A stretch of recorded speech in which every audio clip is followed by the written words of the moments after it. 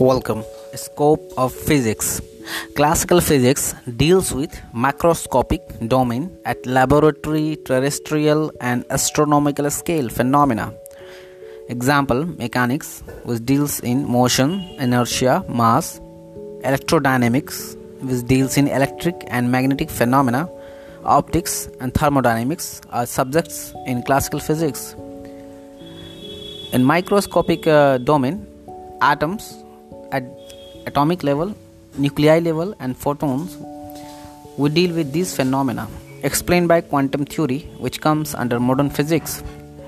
Mesoscopic physics is domain intermediate between the microscopic and the macroscopic, deals with few tens or hundreds of atoms, is in recent research.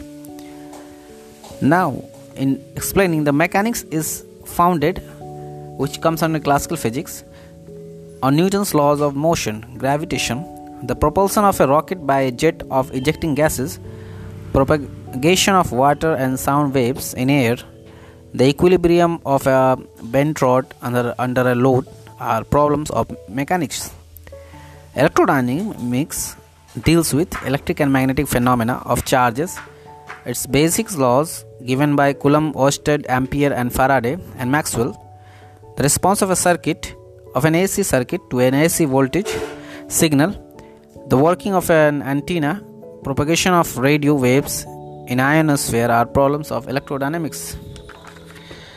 Optics deals with phenomena involving light, the working of telescopes and microscopes, colors by thin films are topics in optics.